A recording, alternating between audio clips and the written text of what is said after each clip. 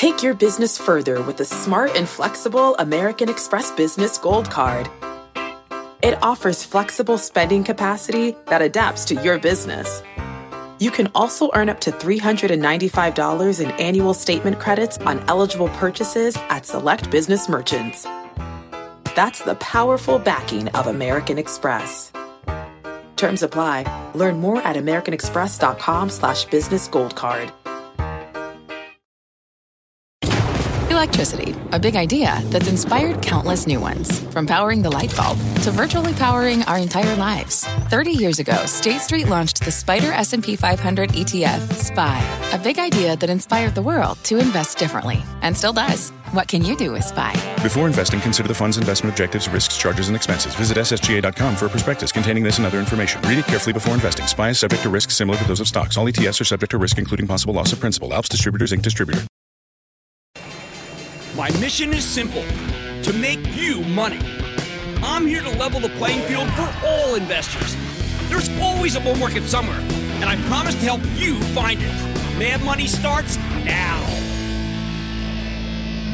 Hey, I'm Kramer. Welcome to Mad Money. Welcome to Cramerica. Other people want to make friends? Oh, I'm just trying to make you some money.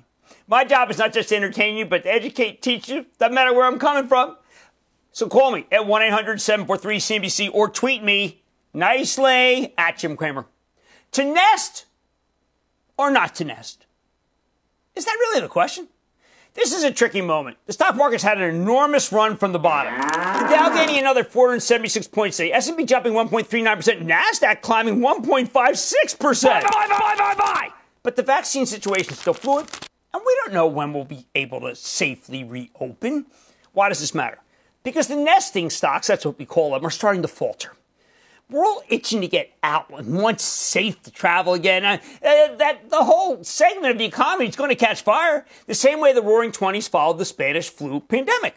So suddenly people want to invest in the reopening stocks, and yes, they want to sell the stocks that are involved with nesting at home. I think that may be a mistake. Too simple.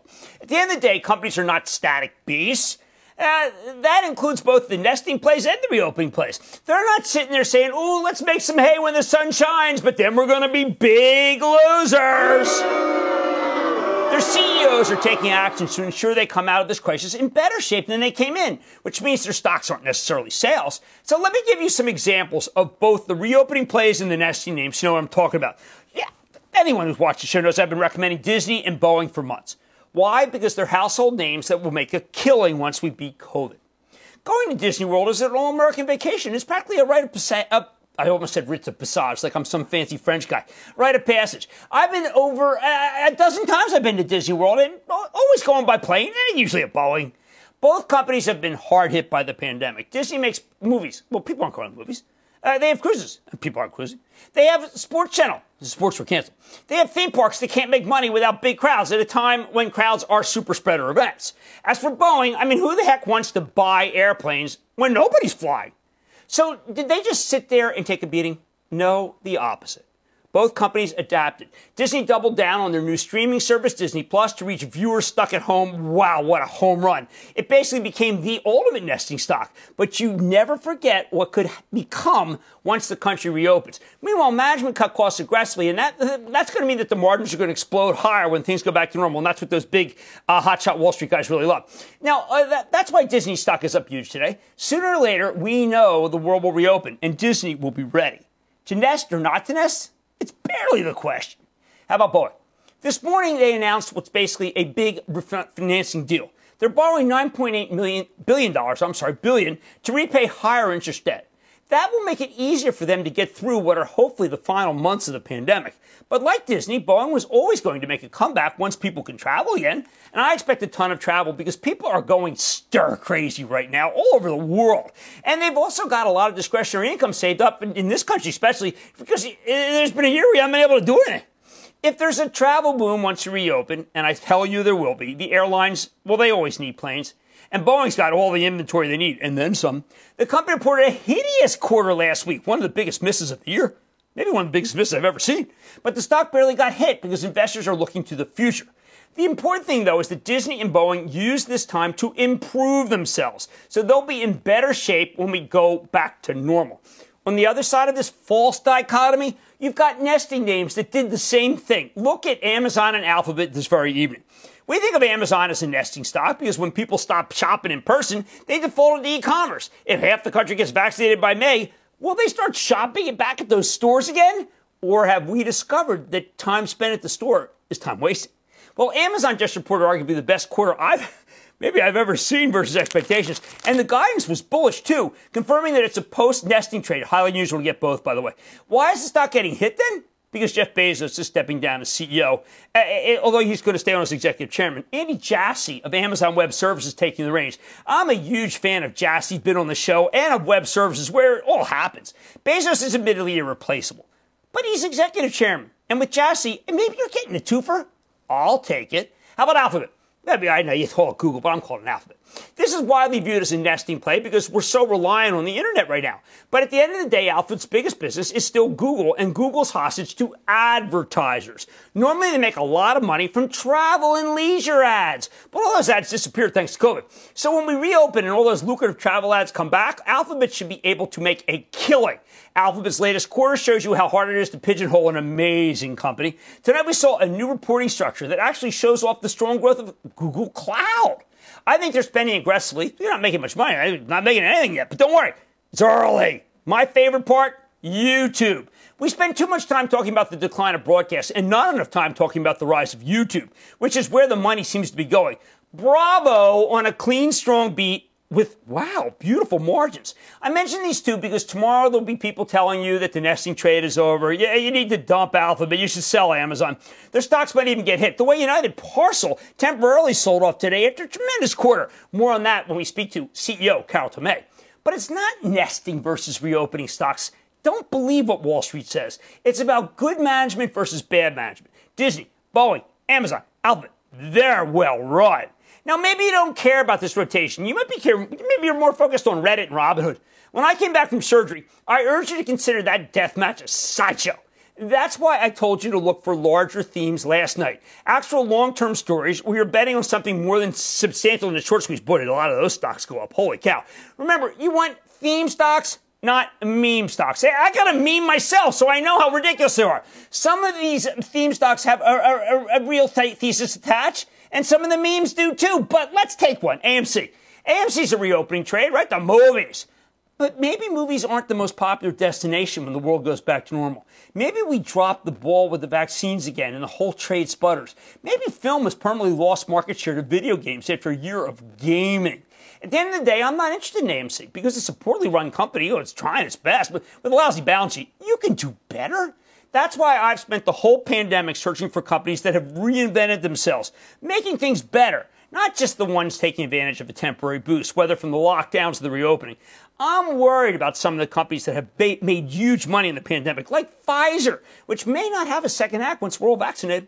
But I never worry about a company like Apple, own it, don't trade it, because it's always been about making the best product for the consumer, regardless of what happens with the pandemic. That never goes out of style. The bottom line, rather than swapping out of the nesting stocks and into the reopening plays, you want stocks of well-run companies that can keep working, even if it takes longer than expected for us to get vaccinated.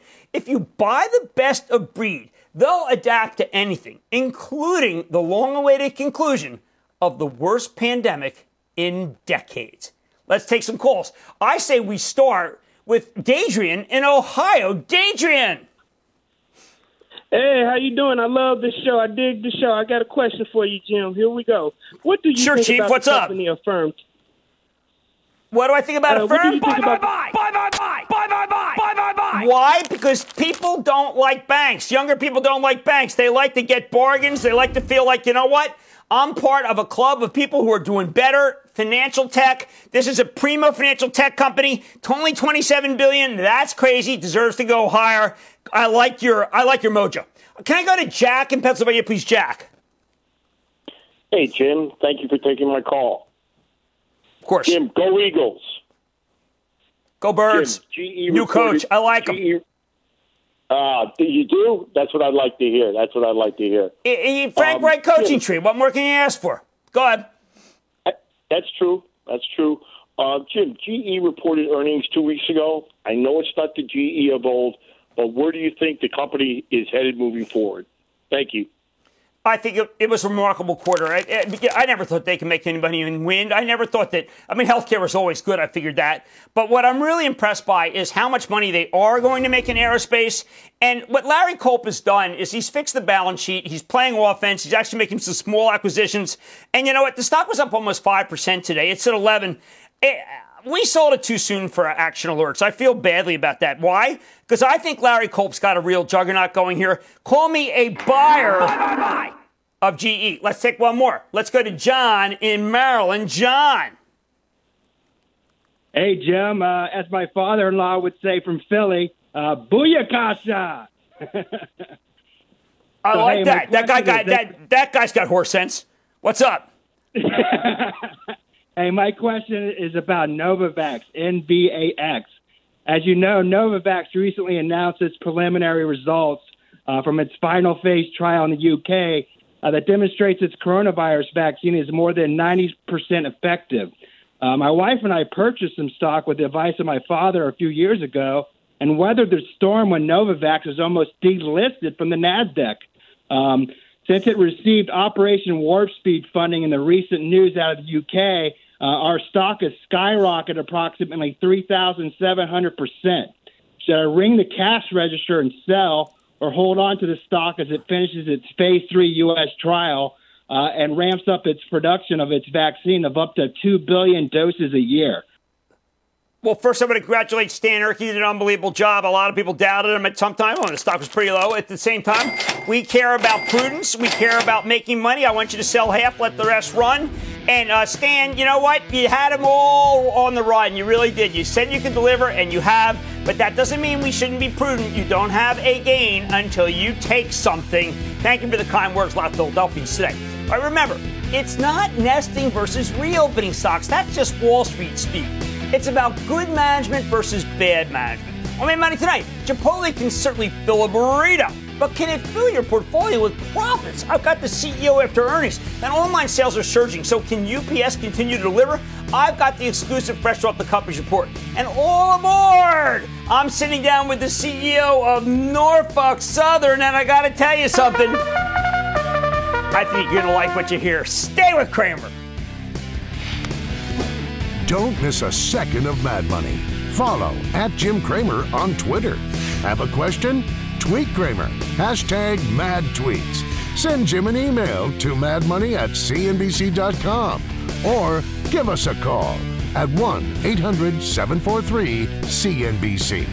Miss something? Head to madmoney.cnbc.com. At the UPS Store, we know things can get busy this upcoming holiday. You can count on us to be open and ready to help with any packing and shipping or anything else you might need. Is there anything you can't do? Actually, I don't have a good singing voice. The UPS... Nope. But our certified packing experts can pack and ship just about anything. At least that's good. The UPS Store. Be unstoppable. Most locations are independently owned. Product, services, pricing, and hours of operation may vary. See Center for details. Come in today to get your holiday goodies there on time. When you're hiring, the best way to search for a candidate isn't to search at all. Don't search, match with Indeed. Indeed is your matching and hiring platform with over 350 million global monthly visitors, according to Indeed data, and a matching engine that helps you find quality candidates fast. Use Indeed for scheduling, screening, and messaging to connect with candidates faster. Plus, 93% of employers agree Indeed delivers the highest quality matches compared to other job sites, according to a recent Indeed survey. Leveraging over 140 million qualifications and preferences every day, Indeed's matching engine is constantly learning from your preferences. Join more than 3.5 million businesses worldwide that use Indeed. Listeners of this show will get a $75 sponsored job credit to get your jobs more visibility at Indeed.com/madmoney. Just go to Indeed.com/madmoney right now and support this show by saying you heard about Indeed on this podcast. Indeed.com/madmoney. Terms and conditions apply. Need to hire? You need Indeed. All right, what do we make of these numbers from Cramer Fave Chipotle? One of the biggest winners of the COVID era. A year ago, this was an $867 stock. We were pounding the table at $300, $400, but now it's a $1,523 stock, reaching a new all-time high earlier today. Now, when the pandemic hit, Chipotle doubled down on its digital and drive-thru initiatives. Yes, these guys figured out technology. They were way ahead of the competition. But have their rivals started catching up? When Chipotle reported tonight, the stock dropped. Why? Because the results, they fell mildly short, some admittedly high expectations, certainly against last year's comparable sales. The earnings came in 25 cents short. They had a 5.7% same-store sales growth. Wall Street wanted 6%. Greedy Wall Street. All told, the results were still pretty darn great. 177% digital growth, but the stock's had a huge run. The quarter was good, and maybe that should be enough. Maybe you get a chance to buy it lower. So what do we do now? Let's take a closer look with Brian Niccol. He's the chairman, CEO, and competitive player from Chipotle. To learn more about the quarter and where his company's headed, Mr. Niccol, welcome back to Mad Money. Great to be back, Jim. So, Brian, finished a quarter that is difficult to discern because there's so many different moving parts. And look, could I focus on the fact that comparable store sales were not exactly what I wanted or not a blowout? No, I'm going to focus on this. You have come through the most difficult time that a restaurant chain has ever come through. And I think you are ready whether we nest, whether we don't nest. And I say that because digital sales grew 177%. They now account for 49% of your business. I mean, what can you do for an encore with those numbers? Yeah, look, we're very proud of the way Chipotle handled all of 2020, the fourth quarter included. To your point, there were a lot of ups and downs. Unfortunately, there was that surge with COVID. But, I think it really demonstrates the resiliency of Chipotle and the power of our digital business that we can lean on when we need to. And then I'm really optimistic about 2021. And when we get to a place where we can start reopening dining rooms and, continue to build on the strength, frankly, of our digital system and our great food proposition. Well, let's talk about the great food proposition. In the end, what drives people to Chipotle, of course, is food with integrity and the fact that it's an unbelievable bargain. Do you think people are going to want to come back and sit down, or do you think that they've gotten used to the Chipotle and they've gotten used to your excellent delivery? And when people come into the restaurant, do you make more money on those customers than you do on a delivery or Chipotle? No, so actually the best transaction from a margin standpoint, Jim, is the order ahead and pickup transaction, followed by in-store and then delivery. And to answer your question, I do think people are still going to want to have a great seat. They're still going to want to have that occasion where they can sit down, enjoy their burrito or bowl with a friend or family. Not to say that the occasions of off-premise, order ahead, I think are going anywhere. So I really think this is going to be an and situation for Chipotle going forward. And that's why I have so much optimism about where we're headed in 21. Many companies in your business are in retreat. They're trying to figure out how to make their model work, what stores to close. Really, what is their raison d'etre? I see you growing. I see a balance sheet that's extraordinary. I see a financial juggernaut, but most importantly, I see people who want to work more for Chipotle than everybody else. So could you be in expansion mode in 2021?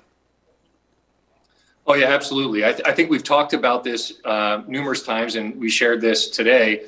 We plan on opening 200 and hopefully more than 200 restaurants in 2021, which would be, a real exciting thing for us to return back to 200 plus openings. And then to your point, we just did a real coast to coast hiring push where we were looking for 15,000 new employees. And I got to tell you, the applicants were really strong, lots of people applying, and they want to be a part of a company that's got a purpose. Specifically, our purpose is cultivating a better world, and we do it through our food with integrity. And so we're really optimistic about the new units we're going to be building, the new employees we're going to be bringing in, and then the growth opportunities for existing employees. So there's a lot to be excited about, Jim. You've got a big Super Bowl ad coming up, and apropos of what you're just talking about, you care. There are things you care about. I've noticed, Brian, when I talk to younger people, or you call them Robinhood, whatever, they first want to say, what is that company doing good for people? And then they're interested in how the company does. And then I'm talking about same store 6% versus 5.7. Talk to me about your Super Bowl ad. Talk to me about what you're doing for farmers who we know are a dying breed without the help of people like Chipotle. Yeah, you're exactly right, Jim. What we continue to hear from our customers and our young customers is they feel good about being a part of the brand. They feel good about eating our food. And, we wanted to make sure we could share with everybody. And the Super Bowl is a great platform to share this with everybody. The things that we are committed to, whether it is the way that we want animals raised, the way that we want to help local farmers, the way that we would like to support regenerative farming, and then everything around that, which I think is ultimately better for the planet as well as better for the food system and the food that we all eat. So we thought, let's take advantage of this big stage and let's talk about what makes Chipotle unique and our different point of view on the right way to handle food. We've got a lot of news about delivery. We had Uber buying Drizzly, kind of an interesting deal. You're able to drive a hard bargain, whether it be with the real estate investment trusts who now need you and need your Chipotlanes, whether it be the delivery people. Can we see gross margins actually go up on delivery? Maybe each store have an even bigger average unit profit return because of some of the hard bargains you can drive? Yeah, look, I think one of the things we said to ourselves in 2020 was we wanted to make sure that we pivoted to the digital channel. We, grew that share of the delivery business. And then we said, look, we'll figure out the economics going forward. And I think we've done a nice job of capturing that delivery business. And then I think I've talked about this. We've been, frankly, working with our partners on how do we get the economics right going forward. And we're testing menu pricing, service fees. Obviously, these contracts are ongoing negotiations, but we're pretty optimistic about our delivery economics normalizing and just being a positive contribution to our system and something that we continue to give customers access to when they want that occasion. Now, it's going to come with a higher price than other channels, but the good news is we've got the Chipotlane channel. We're testing a car side pickup channel. You got the order ahead pickup channel, and you got the come in the restaurant channel. So we think the whole suite of that gives people the access they want, when they want it, how they want it. And we're very optimistic about where we can go from here. And I think we talked about this, our January business, I just think shows the strength that Chipotle has. Remember, we're rolling over in January, double-digit comps with double-digit comps in a COVID environment. So, I think the engine is revved up. I'm excited about where we're going. Obviously, I really hope COVID gets controlled, the vaccine program rolls out, and kind of on we go with moving past the current pandemic. Well, it's the one and only. We want more carne asada. We love Chipotle. We love Brian Niccol, Chairman and CEO of Chipotle. Thank you for all you're doing for the farmers and for all the people who are your customers and, most importantly, the people who work with you. Brian Niccol, CEO, Chipotle CMG. Mad Money's back after the break. Coming up, after a strong top and bottom line beat, what's next up for UPS? The CEO joins Cramer after reporting to find out if the company can keep delivering profits. At the UPS Store, we know things can get busy this upcoming holiday. You can count on us to be open and ready to help with any packing and shipping or anything else you might need. Is there anything you can't do? Actually, I don't have a good singing voice. The UPS... Nope. But our certified packing experts can pack and ship just about anything. At least that's good. The UPS Store. Be unstoppable. Most locations are independently owned. Product, services, pricing, and hours of operation may vary. See Center for details. Come in today to get your holiday goodies there on time. Support for this program is provided by Chevron. Demand for energy is projected to continue rising in the future. To help keep up, Chevron is increasing their U.S. oil and gas production. And they're innovating to help do it responsibly across their operations, including their Gulf of Mexico facilities, which are some of the world's lowest carbon intensity operations, helping supply energy that's affordable, reliable, and ever cleaner. That's energy in progress. Learn more at chevron.com/meeting demand. Big Brown finally delivered. For years, United Parcel has failed to capitalize on what should be a booming holiday season. They could never seem to catch up with the stunning growth of e-commerce. High-quality problem.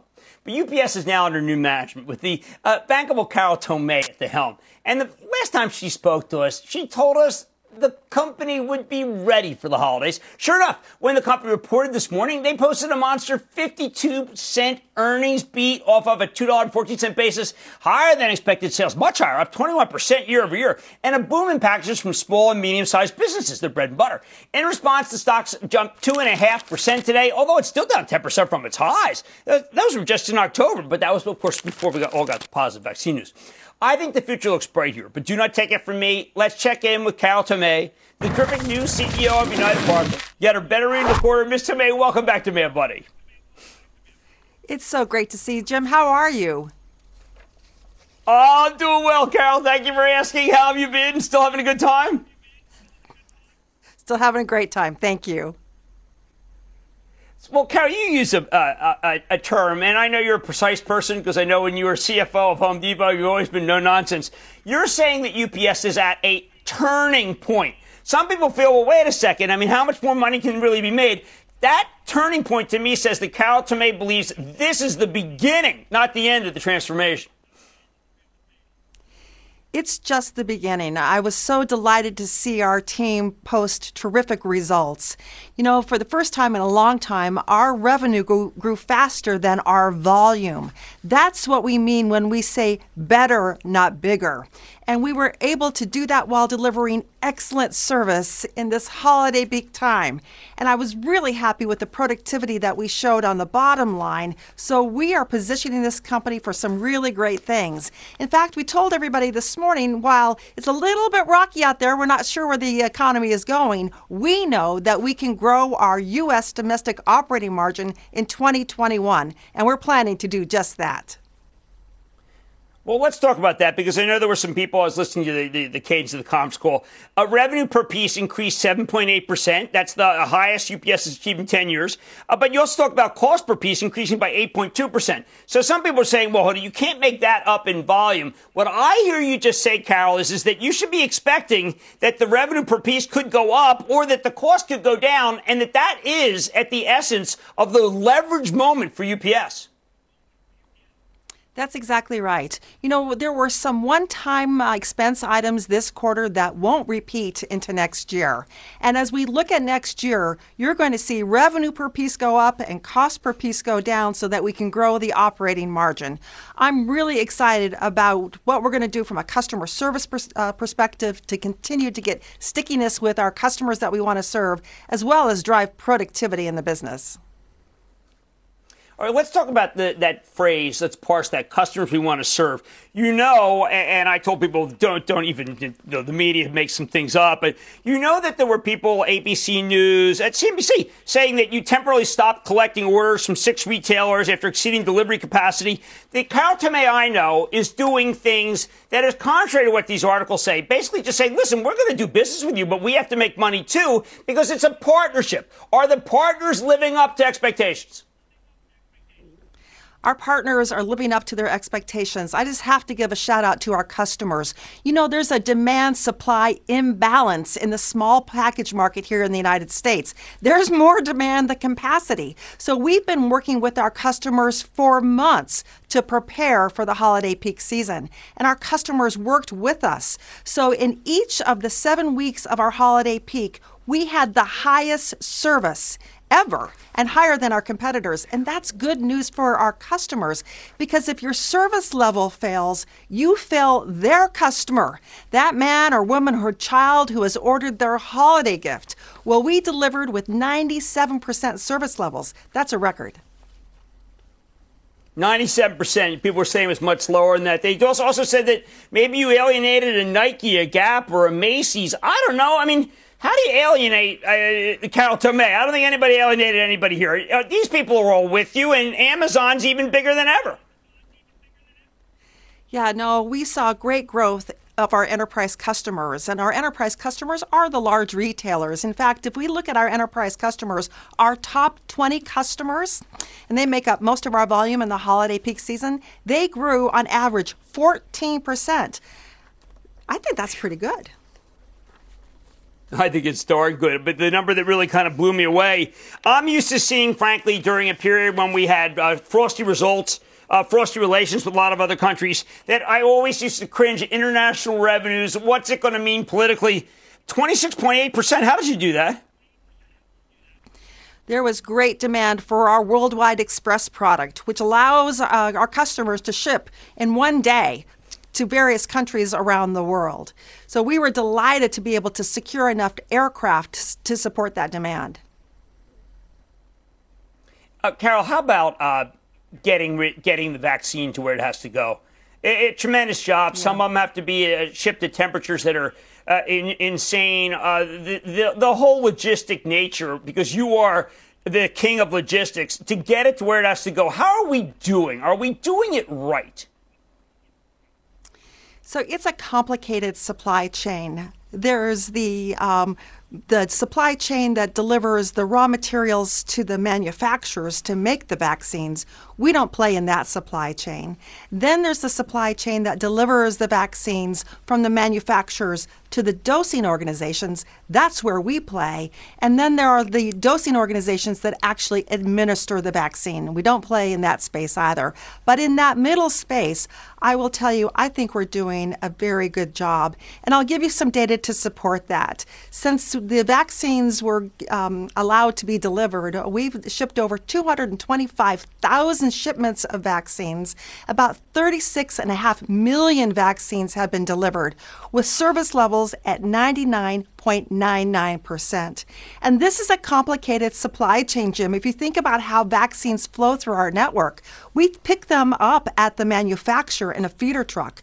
We then put them on a Brown Tail UPS aircraft and fly them to Worldport, which is our largest air hub. We unpack the vaccines. We process the vaccines at World Hub. We put them back onto feeder aircraft, fly them to their destination city, and then we put them on a UPS Brown truck to deliver them to their final location. We do that by monitoring the packages along the way through a new label that has a battery inside the label, so we never lose sight of that package. And we do all of this in 20 hours or less. Well, that's extraordinary, but I hate to say it, I would expect nothing less from Carol Tomé, who's at a turning point. Unbelievable. All the work you did that was so great at Home Depot, and it's doing even better at UPS. You are a pure joy. Congratulations on getting this company to where we know it can be and far more. Carol Tomé, CEO of UPS. Great to see you as always. Good to see you too. Thank you. Mad Money's back after the break. Coming up, as the pandemic rolls on, the railroads remain steadfast in moving the goods America needs. But as economic uncertainty persists, investors ask, are the rails still worth the ride? Now that the meme stocks have lost their allure, investors are starting to remember that this is earnings season, not GameStop season. And there are a lot of companies that reported really amazing quarters last week, but I don't think they got the respect they deserve. Take one of my longtime favorites, Norfolk Southern, the big railroad that covers the eastern half of the country. Last Wednesday, these guys reported an excellent top and bottom line beat, thanks in part to aggressive cost outs, but also, frankly, they're just running this darn thing better. It's called precision railroading. Even better, management sounded upbeat about the new year. Yet Norfolk Southern stock actually got hammered last week. Well, of course, the whole market sold off. Stock's now up a few bucks thanks to a nice rally over the past couple of days, but this one's got more room to run. I felt that way ever since I first met Jim Squires. Yes, Jim Squires, the chairman and CEO of Norfolk Southern. Find out more about the quarter and the company's prospects. Mr. Squires, welcome back to Mad Money. Hi, Jim. Thanks for having me on the show. Well, Jim, I think we got to answer a conundrum that a lot of the people who watch the show say. Jim, how do you use fewer locomotives? How are you able to make, with a cargo of coal that had been so big, not being up at all, how are you able to make the kinds of numbers you're doing? How can you run a better railroad when Norfolk Southern, it was always a good railroad? You know, Jim, our top line has undergone a remarkable transformation during my career with the company. I started with the company around 29 years ago. At that time, coal was more than a third of our top line. Last year, it was 11%, and it'll be less than that this year. The company is increasingly a customer products railroad. We haul the things that our economy produces and the things that people are buying: finished automobiles, consumer goods and intermodal containers, and a variety of other products that feed the consumer economy. I think it's important to point out, Jim, these days a lot of younger viewers watch our show, and what they're saying is, you know what, it's not enough that someone has good numbers. I want to hear what they're doing for the environment. I want to hear what they're doing for the workers. Most importantly, I want to know if they're good citizens. When you take freight and you put it on a train, isn't that by far the most environmentally protective way to send something? It is. Pound for pound of freight and mile for mile hauled, there is no more fuel-efficient mode of ground transportation than a railroad. We pride ourselves on our sustainability track record. And in fact, we are the green mode of ground transportation. That's something that we are working hard on. We want to make sure that our investors and all our other stakeholders understand that we provide a sustainable mode of transportation. Now, a lot of people are trying to figure out why people make such a big deal about precision railroading, about the operating ratios. These are important because if they can continue to go down, you just make more money per carload, whatever. Even if the volumes don't pick up, and as you said, they will pick up, you make a lot of money. Can you explain to people, Jim, why it matters that you get these efficiencies and how they can make it so you make a lot of money for shareholders, even if volumes don't go up?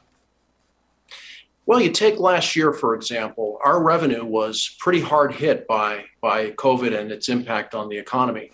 Nevertheless, by implementing the precision railroading model of operations, we were able to take expenses down even more in percentage terms. And the result was a fifth year in a row in which we produced a lower operating ratio and a more profitable company. So that's what precision railroading is all about. Ultimately, and we hope the year will be 2021, we expect to put growth on top of that lower cost structure and produce big bottom line benefits for shareholders. Jim, I saw some numbers, what you're doing with steel, what you're doing with autos, what you're doing with intermodal. Given the fact that you've been able to shrink costs, I imagine if those of us out there who think the economy is going to be better, there'll be very few companies with the leverage to be able to report unbelievable numbers given the cost you've taken out and really just how more efficient you really are. Well, if you think about it, with a lower fixed cost base, the additional revenue flows straight to the bottom line. And that's our goal this year. That's our plan, to drive shareholder value by putting more revenue through that lower cost base. That is possible thanks to the new PSR operating model. So with strength in the industrial economy as we start out 2021, with a continuing secular shift to our intermodal franchise, and who knows, maybe even some life in commodities a little bit later in the year, we think this is going to be a great year with some real growth tailwinds.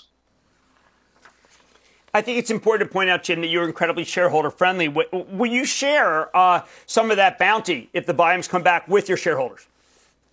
Absolutely. You know, last year we continued to repurchase our shares.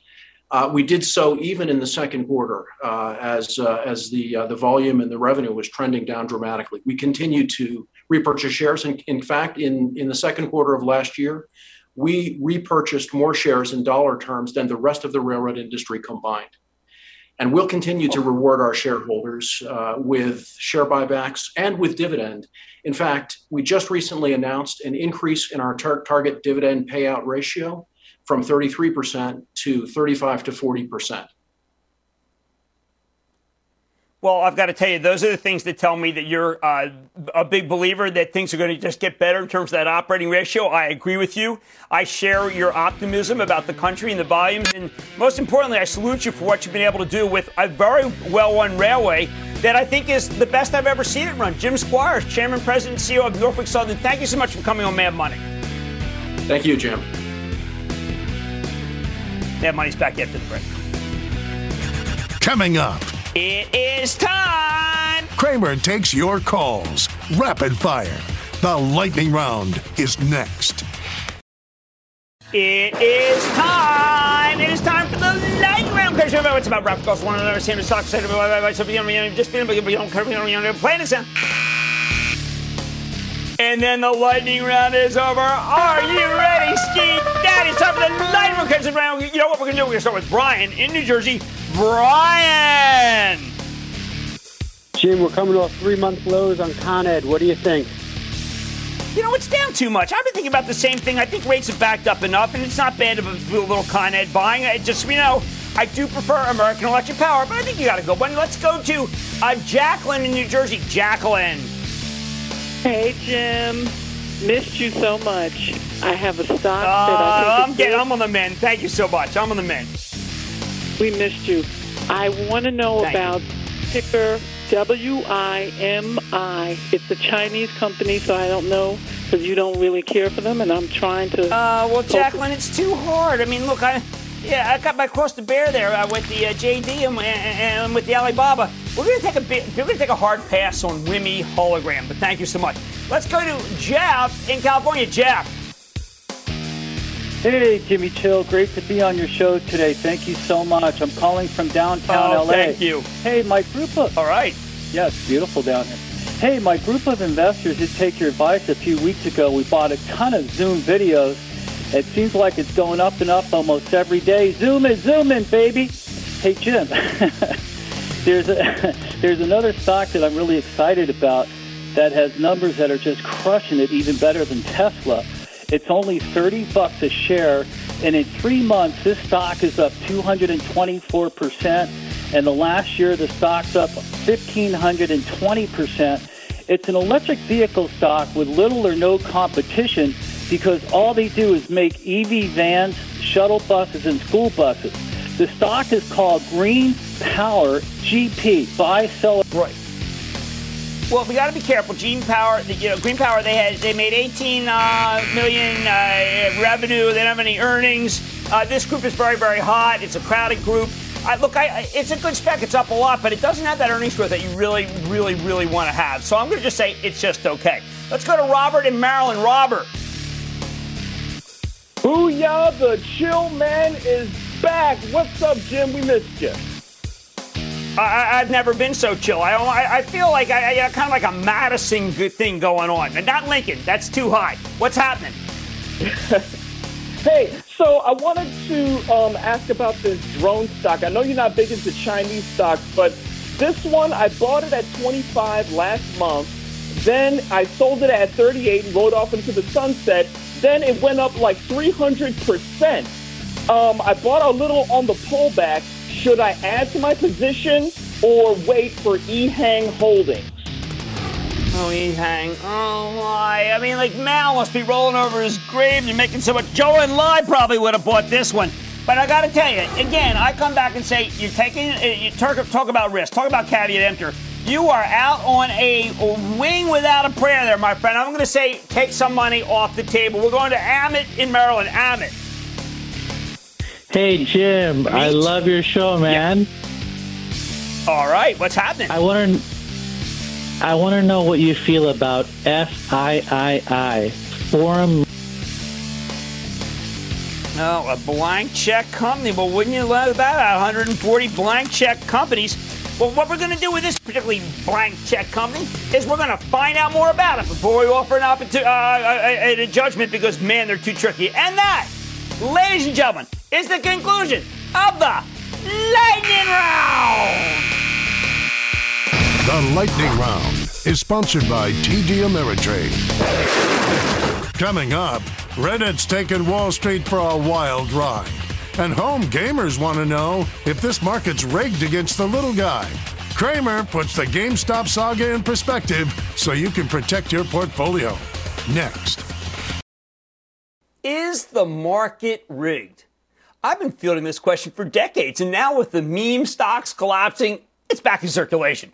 I hear politicians say the market's rigged. I hear it from regular people. I even hear it from professional money managers. So are they right? Let me tell you a story. Years ago, when I was a reporter covering a crime story in East Texas, I found myself having a cup of joe across the street from a used car dealership. The used car dealership was called the Caveat Emptor. Hey, that's Latin for buyer beware, meaning it's the buyer's responsibility to know what they're getting. And if you walk off the lot with a lemon, that's on you. Just like that used car dealership, the stock market's a caveat emptor institution. When you buy a stock, there's no warranty. It could be broken, overpriced piece of junk that loses most of its value the moment it enters your portfolio. It doesn't matter. You're not getting a refund. When you look at it like that, I think rigged is the wrong word. The truth is the stock market's risky, and that risk is not always evenly distributed.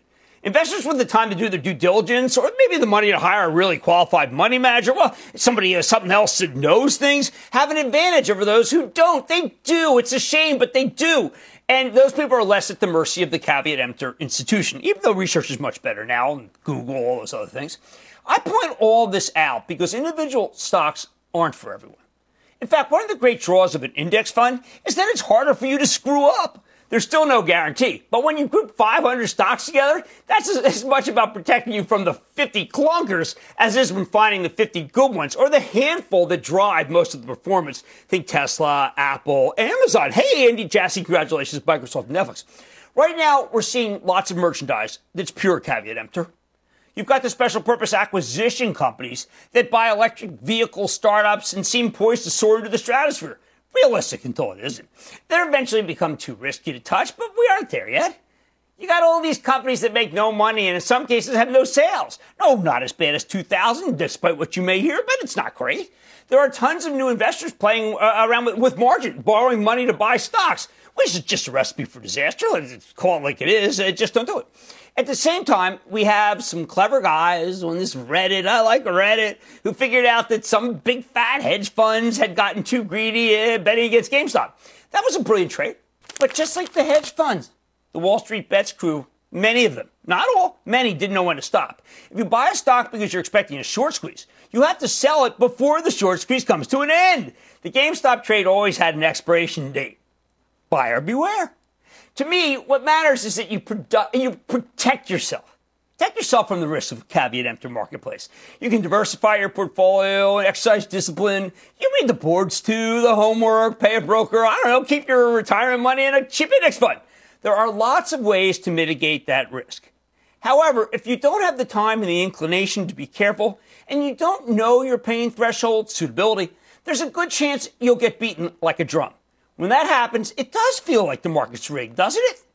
But it's not rigged. It's just inherently risky. If you don't go in with your eyes wide open, you're gonna get hurt. Look, I make no apologies for defending an asset class that's made millions of people millions of dollars. But you need to approach stock picking with the same level of skepticism you'd have for that caveat emptor used car dealership I saw in East Texas. If you can't do that, you're betting, you really are. Listen to me. You're better off putting your money in an index fund or hold a lot of cash. So you don't even need to worry about whether it's rigged at all. I like to say there's always a bull market somewhere, and I promise to try to find it just for you right here on Mad Money. I'm Jim Cramer. See you tomorrow. The news with Shepard Smith starts now. Imagine earning a degree that prepares you with real skills for the real world. Capella University's programs teach skills relevant to your career so you can apply what you learn right away. Learn how Capella can make a difference in your life at capella.edu.